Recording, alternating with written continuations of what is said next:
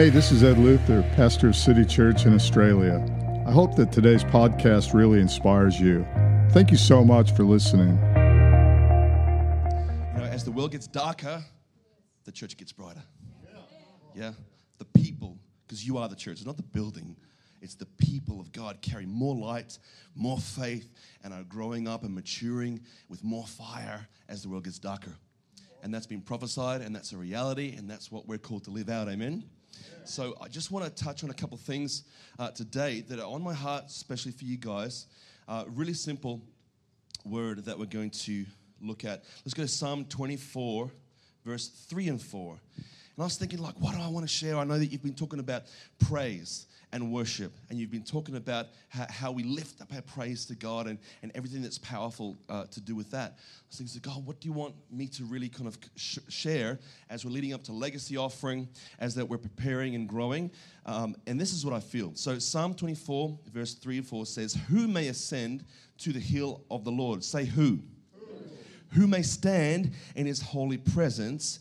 He who has clean hands and a pure heart, who has not lifted up his soul to an idol, nor sworn deceitfully. Did you catch that? Yeah.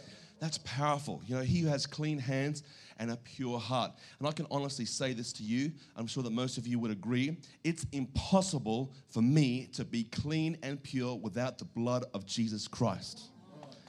Some of you, if you're new to church, and he's talking about blood, what's he talking about? Yep. I'm talking about the blood of Christ. See, wherever there needs to be redemption and purification throughout history, there always is blood involved.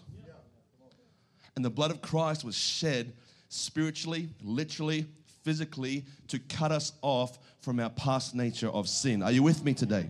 Okay, so I can't make myself clean. I can't. I can try. I can get to a certain place and have a positive attitude. I can get to a certain place and have a good character and be humble and good work ethic and work hard. But I really, at the end of the day, cannot purify my heart, the core of who I am, on my own. Are you with me? If you're trying, keep going. You'll be trying for a long time. What we need is help from an eternal, sovereign God who cleanses us by his word, by the power of the cross, and by his Holy Spirit. Like the agents of cleaning, like you have a shower, the agents of heaven is the blood of Jesus, his word, the prophetic word of your life, the living words, breath of God, presence of God, and the person of Jesus. So I wanted to share this because it has a context for me and for all of us today. This is a cry of a young man. About 15 years of age, maybe 14 years of age, he's a shepherd boy. You know him from David. Yeah, David of the Bible. Anyone heard the story of David? Most of you have. If you haven't, it's okay. Just David is a great figure from the Bible that we need to know about. And so he's a shepherd boy. He's got his sheep that he's leading, and they're following him. He's up in the hills, beautiful pastures. He's playing his harp. Like I said, for me, it's an electric guitar through a Marshall amp cranked up to 11. And he's enjoying this atmosphere of playing his guitar and worshiping God and watching over the sheep. And he's crying out with a passion. You see, the Bible says about David that he was a man and a young man after God's heart. He was a young man like every other man. There were girls. There was sports. There was activities. There was distractions like there is today for any other young man. But the Bible says that he had a passion. He said, I want to know God. I want the presence of God in my life, and I'm after God's heart. And so we can read his cry right now. He's saying, God, how can I ascend to the hill of the Lord? And the hill of the Lord is very important because it represents a high place. Yeah, say with me, high place. And that high place, you know, I used to love to climb Mount Coolum. I did it with my wife probably about 9-10 years ago when we were visiting the coast, and loved it. And I love to get up there because when you're on the top of a mountain, you have fresh air, right? And you have perspective, 360-degree perspective. You can see more. So it speaks of a faith. It speaks of perspective. The mountain of the Lord, the high place, also speaks to intimacy and relationship. I'd go up there, Mount Coolum, every couple of weeks with my friends, and I'd find a rock, and I'd just sit there for an hour or two and just think and meditate and like talk to God and pray, you know? So a mountaintop speaks of relationship and expression and freedom and perspective and faith. So he's saying, I want to be with you, God. I want to be in that place of perspective, of faith, of intimacy, close to you, in relationship with you, speaking and hearing from you. Okay? This is his cry. Can anyone identify with that today? Okay, so we're going to fast forward now a little bit. Come with me to Psalm 51, verse 10 to 11. This is the same David, but now he's not a teenager. Now he's not a shepherd boy. In fact, he's gone through the whole process. If you've heard the story about David and Goliath, before that, David and the lion, David and the bear, he defeats these challenges. He finally rises up even against his brothers to defeat Goliath, this giant, this warrior, and he becomes a hero. He becomes a warrior. He starts to lead the army, and now he, in fact, becomes king of Israel. Everyone say king. So David now is king with all this success. You need to understand that the people saw him as their hero. The women and children would sing songs about him. Oh, great David, our hero, our king that rules our nation. The men looked up to him and would chant, like David, our warrior, the one who killed Goliath. David, like they respected him, they honored him. He was also a songwriter. He was an artist. He was a musician. And he was king, right? So this amazing man of God that was prophesied throughout history, that came and did amazing things for his generation, now is crying out here. Listen to this. Verse 10. Create in me a clean heart, O God, and renew a steadfast spirit within me. Do not cast me away from your presence, and do not take your Holy Spirit from me. We see a cry from a king. Do not take your Holy Spirit from me. We were singing this morning, Holy Spirit, now consume my life. Holy fire, burn in my heart and my soul. He's crying out something like that, like, do not take your Holy Spirit from me. I need you in my life. But now from a very different position. Not only was he king, but if you know the story of David, you know that he passed through difficulties, right? He went from being king to becoming a little bit relaxed. The Bible shows and teaches that he fell into laziness, yeah? Or apathy, or lethargy. He became undisciplined. He didn't go to battle anymore. He didn't fight with and alongside his countrymen anymore. So he became lazy, and he rejected his position, what God called him to do first. And he stepped back, and before you know it, his thoughts and minds are wandering all over the place, and his eyes are wandering all over the place. He sees a woman. He goes with her. He commits adultery. And next thing, before you know it, he's covering up that sin of adultery and whatever else happened by murdering her husband. So now he's lazy, undisciplined, liar, cheater, adulterer, murderer.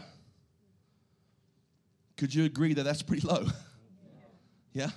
That's pretty low. And like, I'm sure he was thinking like, I didn't plan this. I was the shepherd boy on the hill saying, God, give me a clean heart. God, don't take me from your presence. God, I want to be on the mountaintop. Now he's in the valley. And he's a murderer. Now this is his cry. Let's read it again from that perspective. Hear the cry of a king who's now a murderer. Create in me a clean heart, O God, and renew a steadfast spirit in me. That word renew is important because renew, restore, reinitiate are all linked to that re-word, which means go backwards. Rewind means to go backwards. Are you with me? Yeah. So when you say re, it means going back to something. And he's saying, renew.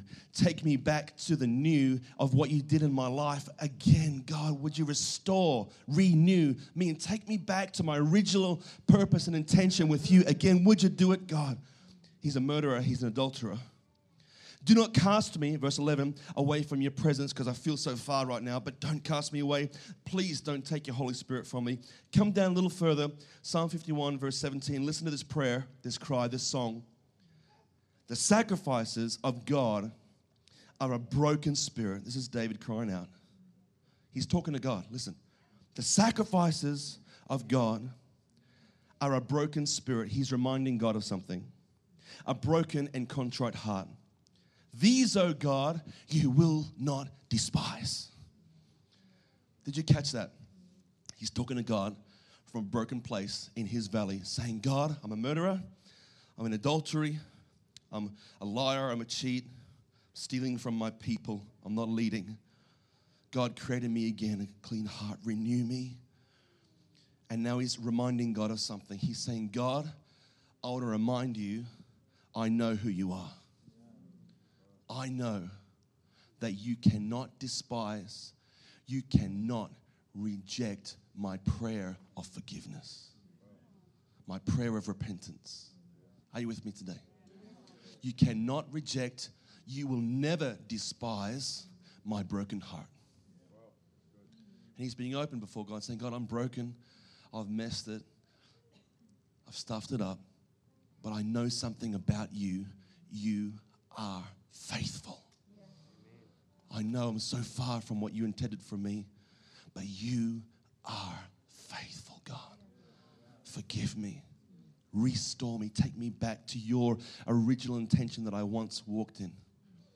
Maybe today you've never walked in that original intention of God. Today can be your day. Maybe today you feel or you sense or you are far from that purpose of God. Maybe you're not a murderer, but you know that even if you are, God forgives you. God can and wants to forgive you and restore you internally. People may not, but he will. Are you with me today? God can forgive and restore and wipe away. See, he's the God of the first chance, the second chance, the slim chance, and the fat chance. He's the God of restoration. He's the God who renews, who restores, who sets us on fire again. And King David is crying out. And really, what is he saying here? And as I was thinking about this, it comes down to two words. Two words, well, three words actually. Three words. Three words that have changed my life. And three words that I can say, I'm not perfect, but have been a key to me maintaining many areas of my life. And it's these three words. Are you ready for the key today?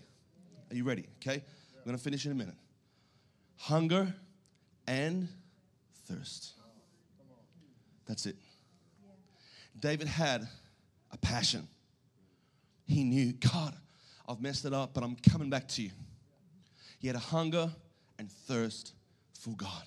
Jesus said in Matthew, we're going to read it quickly, Matthew 5, verse 6, blessed are those, or assured, or in abundance, or satisfied are those who hunger and thirst for righteousness. For they shall be filled, they shall be satisfied. Say it with me, blessed, satisfied.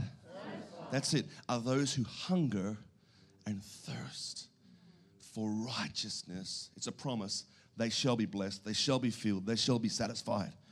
And you see, what does righteousness mean? What does it mean to have a hunger and a thirst for righteousness? It's really simple. It's your right standing, your correct position with God. That's it. We can go deep on that and preach a month about it, right, Pastor Ed? But the reality is that it's quite simple. It's your position with God. Are you in right standing, righteousness with God? And you can't do this on your own. Let me give you an example, quick one. My wife, Mary, we live in Medellin, Colombia. If you've seen the show Narcos, I'm not recommending it. That's where it was filmed in our city. Pablo Escobar is from there. His niece is a friend of ours. His nephew and the parts of the family are in the church that we are a part of there. So we know the whole story, don't worry. But we're still alive, and it's an amazing city. It's a city of restoration. Let me just say that. And we believe in the future of that city. A beautiful place. Come visit us. But the point is this. Where was I going with that? I was going to start talking about Colombia.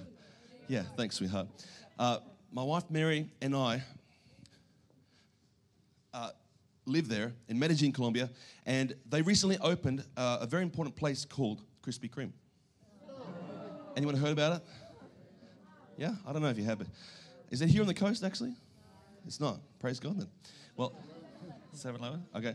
So they opened this place, Krispy Kreme, fresh donuts. People are lining up around the block to get into these fresh donuts cooked every morning. And Mary just loves them. She's like, wow, finally it's come to Colombia. So I'm at the office, studio, and she calls me up, baby, in Spanish, mi amor, ¿cómo estásito? Qué bueno, ¿qué tal todo? Okay. And she says, could you bring some donuts back for me, on the way home? Of course, my love, I'm your man. I gotcha. Let's get those Krispy Kremes. All right, yeah, I can do that. So I arrive home. great day, sweetheart. How was your day? Awesome, yeah, big day, but just happy to be home. And she looks at me. In Colombia, everything is with the lips. You don't need to speak. You just need to use your lips. I can't do it. Don't ask me to do it, but you just talk to her later. Everything's just... So she looks at me. Immediately I know what she's saying. She's saying, where are the Krispy Kremes? Oh my God, I forgot. It just totally slipped my mind. Okay, let me ask you a question. Women in the house, right in that moment, in that second, in that instance, am I in right standing with my wife? Man, let me ask you, in that moment, are you in right standing with your wife? No. You see, it's the little things, right? It's the details. It's the details. So I'm not in right standing with my wife. What do? Oh, you'll get over it. Don't worry. Let's have dinner. No. Baby, I'm so sorry. I'm going out right now. I'll be back. 10 minutes, 15 minutes. See you soon. Restoration. Restoration. Renewing, restoration. You know what I'm talking about? So I want to leave you guys with this in a moment.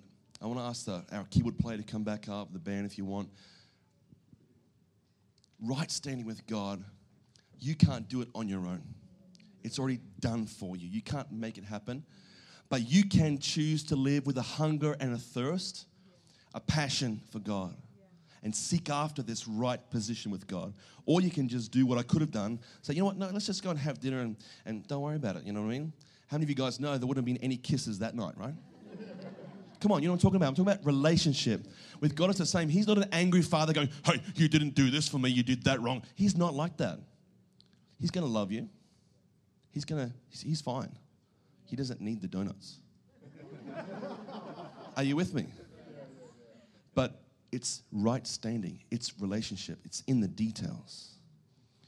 There's a thing that I just want to mention real quick as we wrap up here, and that's that God gave me this. So Nathan, it's all about air. You and me, it's all about air. Like what, God? It's all about air. What do you mean? Breathing air? It's not air. Active, intimate relationship. Let me use the analogy again with my wife. If I work all week, she calls me, I ignore her. She texts me, I don't respond. And I get to the weekend and I want to hang out and have fun and have quality time. Do you think it's going to go well for me? No. Because to make a marriage work, it needs activity. She's the only person on this earth that can call me at any moment or message me at any moment. Unless we've agreed previously, I will respond straight away and drop what I'm doing. And it needs to be the same with God. Active, active, active. He doesn't want religion. He wants an active that right now, in the middle of your work, in the middle of driving to work, he can just call you up. Bring, bring. Answer, Pastor Ed. Bring, bring. Hey, it's God here. Suddenly he's British. I don't know how that happened. God wants to call you up and chat with you. He's not an angry dad. He wants to call up and say, "G'day, son. I just want to put the seed in you. Maybe today you should not talk like that. Or not talk about that. What about you set your mind on this? God wants to relate and have an active, His Holy Spirit wants to flood your life. The most powerful times I've had with God personally have not been in a prayer meeting, although there have been many in a prayer meeting. The most powerful, significant times has been when I've just been driving and praying and suddenly the Holy Spirit just floods the car, man. He's an active God. Or being in the shower and I start singing and a worship song comes out that blesses nations. You know what I'm saying? He wants to have an active relationship with you. But also a marriage, and we have this relationship with God, and marriage is an example on earth of what our relationship as a church should be with God, right? He also wants an intimate relationship. If there was no intimacy, there'd be no kids, no fruit. Are you with me? He wants an active and intimate relationship with you. Intimacy means time, focus, attention. Doesn't mean just, hey, love, hey, don't, no, bye, bye. No, I need to look in her eyes, admire her, enjoy her. I love you. Are you with me? Active, intimate relationship. They're two different things, but both are important. That's your air for life. spiritually. That's your air. Let's stand to our feet. I'm talking today to people who have or need to stir up a hunger and a thirst for God. I want to leave you with this. Jesus said this. Look at this picture as you stand. John 7, verse 37 to 38 says, Jesus, on the last day of that great feast, stood up and he cried out, saying, if anyone thirsts, let him come to me and drink. He who believes in me, as the scripture has said, out of his heart will flow rivers of living water. Did you catch that? I want to give you the context in 30 seconds. The Jewish culture in Jerusalem, where he was at that time, was to have this crazy 3-day party, right? They're on the third day, the last day of this party, when they once a year pull out the best wine, the best food. They prepare for months for this amazing party that they're going to have. On the third day, Jesus stands up, and I like to see it like he stands up on the table in the middle of the banquet hall on the last day of the feast, and he cries out, says, with a loud voice, and he says, listen up! I've been watching you all for 3 days have the best wine and the best food, the best of everything, but you're still not satisfied. So I give you the real answer in your soul and your spirit and your heart at the core of who you are. If you come to me and you partake of me and what I have for you, you'll never thirst again. But not only that, out of you and out of your core will flow rivers of living water. See, there's a river flowing through me right now. You can't see it, but it's flowing. It's a river of life. It's the river of God. It's not mine. It's from him. But I believe it, and there's a river flowing out of you right now too, in Jesus' name. But you have to have a hunger and a thirst. He says, believe, hunger, thirst, passion. There's 2 things important about hunger and thirst. 1, hungry people eat. We're going to go and have lunch later, right, Pastor Ed? Hungry people eat. You got it? 2, second principle of hunger, whatever you're eating, you want more of it. I went and saw a personal trainer recently and been working it, doing it, growing it, okay? After a couple of weeks with him, he said to me, I'm not going to work with you anymore. I was like, what? I'm sweating my guts out, man. Whatever you tell me to do, I'm doing it. I'm pushing it. I'm doing it. He says, I know that as soon as we finish this session, you're going to go and have a burger from somewhere. He says, so it's a waste of my time, and you're wasting yours too. He said, because you can work so hard at everything, but unless you change your hunger, unless you change what you're putting in, it doesn't. So you got to start to change that. And now I love salads and fruits, and my wife's helping me, and we're getting there, okay? So to do it, you've got to change what you're hungry for. Now I'm not hungry for burgers and fries and McDonald's all the time. Now I'm hungry for salads and grains and seeds and fruits and good proteins and greens and smoothies and, wow, all kinds of amazing stuff. I'm getting hungry now. Are you with me? I'm hungry for those things because I've changed my hunger. So there's some people here today, you need to do one thing. Stop eating certain things. With your mind, with your ears, with your eyes, with your soul, the conversations that you're partaking in, just stop it. That magazine that you feel you got to know the life and the sex life of that person, you got to read the gossip of what's happening, just stop it for a minute. I'm not saying you can never do that. I'm just saying just stop it. You know, there's definitely certain things that you know, I don't even need to name them, that are not good for your eyes, that are not good for your soul, are not good for your body, are not good for you to partake of. Just stop it. How? Put something else in. We know that this is, come on, stay with me, this is the bread of life. Jesus said, you will live out of this, that I am your daily bread. He himself is not a book, it's living words from heaven. That's your food. That's your food, that's your food, that's your drink. The air of heaven, his air, his presence is what we need to breathe. Thank you for listening to the City Church podcast.